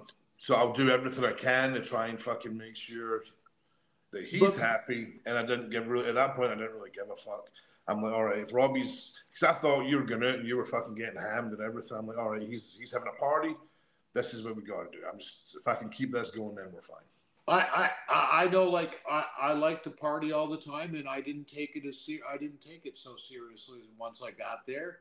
You know, we always showed up. We were always there. They could rely on us. You know, we could be in the ring working for them, but not as serious. And you know, with the things on the early on, when the writers start losing fans, and the other thing too, Crime Time was right behind us. And Vince got a big boner for that. So it's a big timing issue. And like I say, I like to party, and then, you know, we can fast forward through, and then the ending. You know, realistically though, we were told pretty early on, like, you'll never be top guys, but your in-ring skills are so solid, we're going to use you to make people. They used it to help make the Miz. You know what I mean? Somebody specifically said these words to you? Yeah. I was told that by what's that fucker's name? Koski. Ed Koski. Okay. The writer guy. The writer guy. Yep, absolutely. Yeah, he says, you guys will never be top guys. He's like, but we can put you anywhere with anybody, and you can have a solid match. So at that point, this is when me and Robbie started doing Raw, ECW, and SmackDown. We were doing all 3 shows, and we were doing overseas tours. I mean, everybody was like, I'm sure there was some envy because we were working fucking pretty much as a top guy was working. Sure. And everybody thought we must have been fucking happy as shit. I wasn't, you know what I mean? Because, I didn't want to be a top guy, but I wanted to be a top tag team. You know what I mean? I think we'd earned that respect. We'd put in enough time. We'd done enough that shouldn't have been too much to ask for. But like Robbie said, we were the shiny toy for, a few months. Now, inside of those few months, you get to hang out with Roddy Piper, though. Oh, right? Yeah. Who pitched that to who? Did they come to you with it? Or were you guys like, hey, fuck, this would be great? We showed up. It was Madison Square Garden on September 11th. I don't know if you remember that, Robbie. Yeah, I was pretty hungover that day. It was this night right here, man. Madison Square Garden. Yeah. And we show up, and they were still giving us a push at that time, big push. And they'd asked Roddy to come in, and he was all about it. He thought it was fucking great. Because at this point, and this is something that's not very well known, I was the very first person from my country to sign with WWE. Really? I take a lot of pride in that. Yeah, I was the very first person. Drew has tried to claim that a couple of times, but that motherfucker was still back in Scotland when we were on fucking TV, so he could talk from my ass. Love the guy. That's true. That is the truth. Respect his career, man, but he can go suck a dick. That's not fucking accurate. Never has been, never will be. It's one thing in the record books. It won't change. But they asked him to come in, and they're like, okay, we're going to do this whole thing, this whole slap fight thing. It was mostly between Robbie and Roddy. But for me, the proudest moment of that was the fact that they played us to the ring on 9/11. The New York Fire Department pipe and drums played us to the ring. And dude, I was overwhelmed, man. The whole situation was fucking crazy. You know what I mean? Could you imagine being in Madison Square Garden with Roddy Piper in the middle of the ring? It's amazing, dude. Brother, I don't care where I am. If I could be sitting in my own bathroom, if I hear a set of bagpipes start playing like Amazing Grace, I lose my shit. You can't not, right? There's just something that it pulls inside of you right out, right? Oh, man, it's warrior music, man. It's supposed to inspire you to go get fucking murdered, but it was absolutely amazing, man. And then it wasn't, I don't think it was that long after that. I think it was a matter of weeks that we ended up back in Scotland. And it was me, Robbie, Roddy Piper, and Ric Flair versus the Spirit Squad. And this is my first time back home in 7 years. Right. It was, whoa, man. I think those pictures are still on .com, actually. And see, these are always the good times that you can never take away, right? The WWE was very good for doing that for you, right? Yes. There's no doubt about that. Yes, it was a gift. But clearly there was issues. Did you feel like, because at this point, like when the shine is off, the luster is gone, and you're like, oh, this is so fucking aggravating. Did you feel like at that point though, because, Robbie the hippie over here is just fucking happy-go-lucky, right? But you're like, you came into this with like a focus. This is almost with blinders on, if I need to say, right? But did you ever at some point at that point just be like, nah, fuck it, I don't want to do it? did you feel like you were becoming difficult to work with for them, or were you doing it on your own? You know what I mean? Like, what was the temperature like after that, right? No, I mean, you know, they would continue using us. And me and Robbie were nothing but polite and professional, man. Even in moments where we probably shouldn't have been, to be perfectly honest. You know, Oh, absolutely. There's times where we should have ripped somebody's fucking arm off, but we had always been taught show respect. It's a business built on respect, which feeds back to the point where Robbie's saying we didn't know the business enough to be like, okay, it's fucking go time. You know, this guy's got to get a fucking smack in the mouth. But the writers themselves always knew they had a solid go-to. There was, you know, and that was something that Robbie and I were always prepared to give them. It was something that whenever we went out into the ring, we made sure we got a reaction, you know, and we always did get a reaction. But, you know, the temperature was changing for us, not them. And at that point, you know, I had just, you know, I didn't have a home. I didn't have anything. So I've got to build an entire life now. Right. My girlfriend had just got pregnant. So I was changing, you know, and everything away from wrestling was changing. I know Robbie was having some issues back at home. And I think if they had just gave us the time to rectify that, you know, give us, hey man, we're going to give you a couple of months off. Right. It could have placated into Rob. Maybe, I don't know, into Robbie's situation. It would have placated into mine. It would have made it so, you know, I wasn't feeling stressed when I was away from home. You know? So here was my question, because we know what everybody knows the story in the end of it, because, you know, anybody who's seeing this now on YouTube, thank you so much for joining us here on The Law. You're recognizing Robbie McAllister, this look here, a little bit more because you saw it for 11 seconds on TNA television after, you know, Jeff Jarrett was like, hey, this will be a funny idea against the competition. Right. Yeah. I mean, he knew what he was doing. You guys get phone calls from Johnny Ace afterwards, and they're looking for ratings. There's no argument there. That was the thing. 100%. Absolutely. Here's my question though. And they knew what the outcome was going to be. How come they didn't offer you a job? Because that would have been even bigger ratings for them to have you come out on their TV. I never asked. Well, Rory never asked, but at the same time, we didn't get let go until down the road. So I believe that because we were off television, there was no fizzle. We were doing the job before all this happened. We were putting everybody over. And we also had 6 months between the incident and being let go. So there would be no steam from the Highlanders going forward. But I did end up in Nashville one day, and the door was locked. The doors are usually locked in Nashville, and I just happened to grab them both and open them up.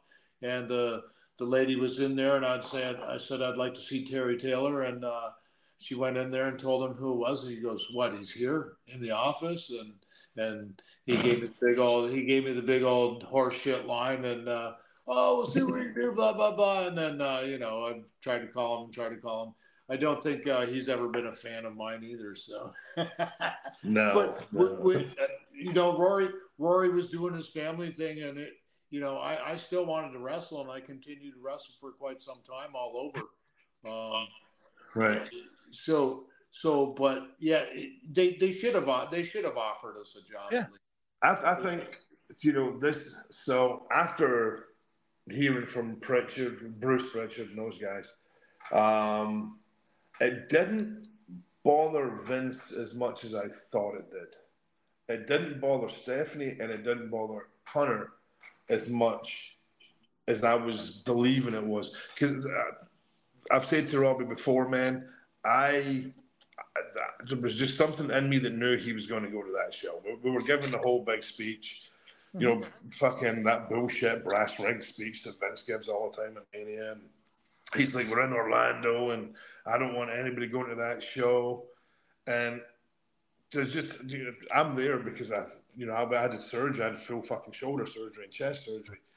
And I'm there with my kid who's 6 weeks old, and I'm in the hotel when Johnny calls, and he's losing his fucking mind. He's like, "Do you know what the fuck's going on?" And in the back of my head, I'm like, "Oh man, he didn't." he's like, "Fucking, your cousin was just fucking on TNA TV," and dude, I didn't mean it. I went, and I started fucking laughing, like, because I didn't know what it was. I'm like, "Oh my god, he fucking did it."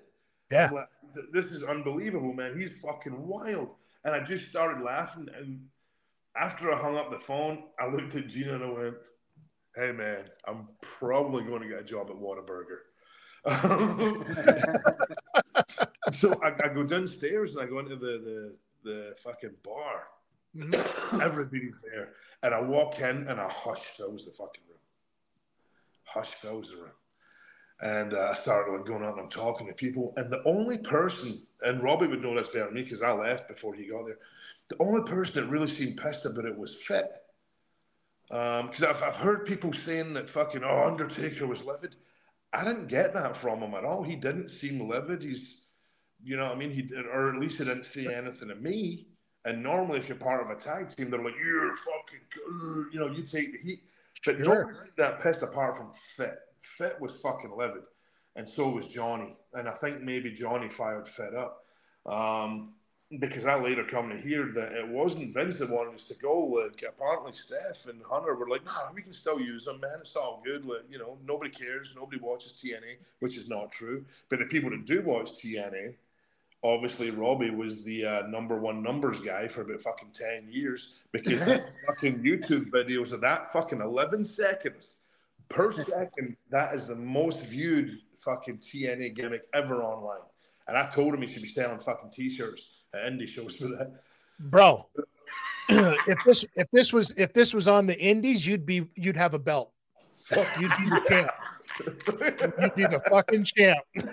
Yeah, but I heard the whole thing was just, again, it came back to fucking Ace. Johnny. So if this is the situation, you walk into the hotel and everybody's still hanging out at the bar, like that's where we do it.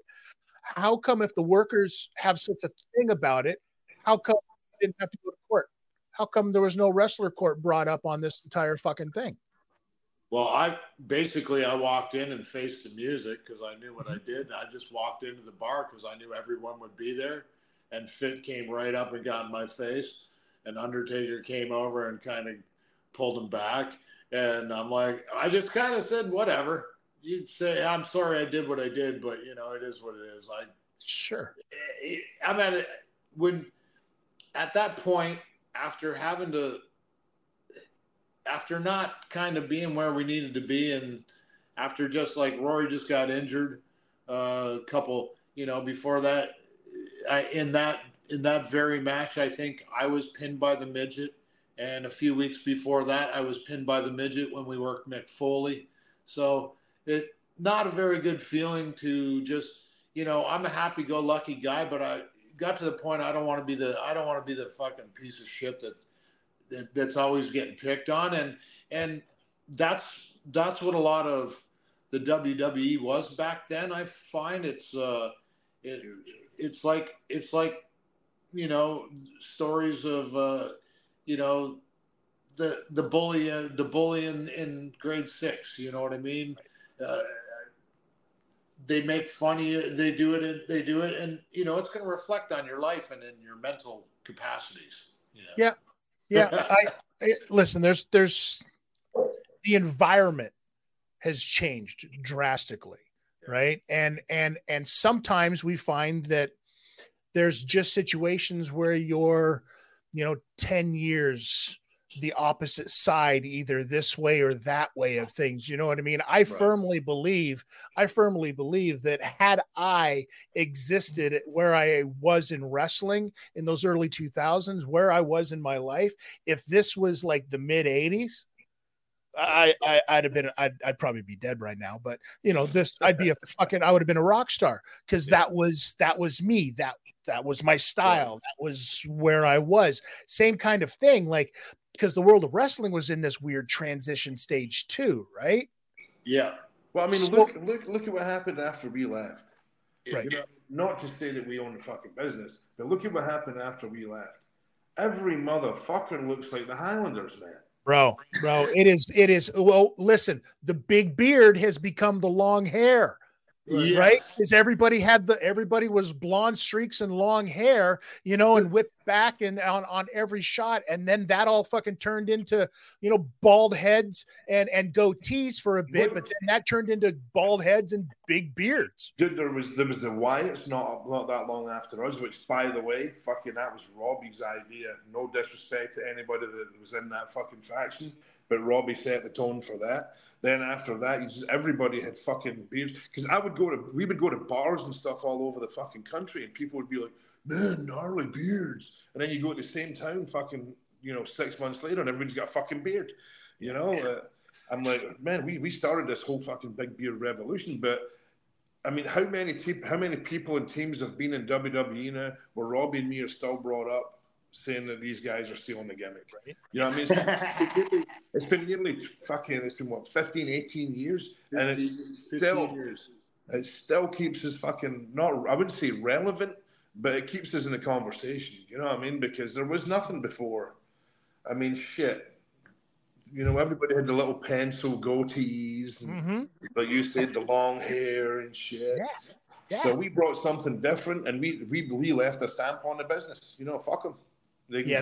There's certain things that nobody can ever take away from you guys, man. Absolutely. And that's an absolute fact of the matter. I do have a question because you were around at that time. How shitty was the wellness policy? I fucking pissed. I don't know about Robbie, but you could obviously tell while I was there, I was no longer on the gas. Fucking dude, I get fucking piss tested on 2 separate shows for it felt like for fucking 3 or 4 months. I'm like, I'm pissing for everybody. So I don't think it was that great, man. I was wondering if they have one today, but I don't think it was that great, because I want to say that there was one dressing room for the younger talent, the mid-carders, the OVW guys to piss in, and then there was, hey, come for a walk with me to somewhere else for some other people. Yeah, well, this guy pisses for you. And because some of those people that were nice to me, and if I was to talk to them today, I'd consider them friendly. I wouldn't even bury them. Yeah. No. You listen. We have a rule around here. You're only allowed to bury them if they're already dead. Yeah. Me and Robbie have got some fucking stellar stories we'd have to tell you in person. Absolutely. We've never made them public and never will. You know what I mean? Listen, well, and this is the thing. It's like we talk and we tell stories around here, and I appreciate you guys being so forward and honest today throughout all of this. But as well as I do that there's just certain things that us as wrestlers will always take to our graves. Oh, absolutely. For sure. Right? And those are the good stories, ladies and gentlemen. Oh, yeah. Right? And you only get that if you live the life. I lived a life for a while. Even and believe it or not, my ex-wife knows. She popped the question one time, and I said, "You really want to know this?" And I said, "Whatever you think, just believe." And then she started asking me, "Was it this girl? Was it this girl?" I said, "No, you just got to get you got the confirmation. You don't get the stories." Yeah. Yeah. There's an unwritten rule. Like, listen, me and my wife have been together for going on, 24 years now. And I was already married, or I was already married to the business, I should say, before her and I got together. And there's a very, very, very, very good rule. Don't ask me any questions you're not going to like the answer to. Right. No shit. Right. Let sleeping dogs lie, man. Let sleeping dogs lie. So everybody's good and happy. You guys are doing well. Life is good. You look great. Right? Absolutely. That's awesome, man. All right, guys, I want to thank you so much. We're going to wrap this whole thing up. I want to thank you guys so much for stopping by. If people want to get a hold of you guys, Rory, how can they stalk you? Facebook. I don't really do that much fucking social media, to be honest with you. Well, then Facebook, you know what? We're going to have to get you back on here on a regular basis. All right, I do that, man. We get more to talk about. Absolutely, we do. Yeah, just Rory Murray on Facebook. You can go to. We haven't filmed in a while, but the Wood podcast, WUD podcast. We'll be starting that back up here again soon. So. Tremendous. And you could catch me at maybe a local East Coast wrestling show. And if anyone wants to get a hold of me, they can get a hold of me at Highlander Robbie on Instagram, or my stupid name of Derek Robbie McAllister Couch on Facebook. Amazing. Amazing. Guys, thank you so much.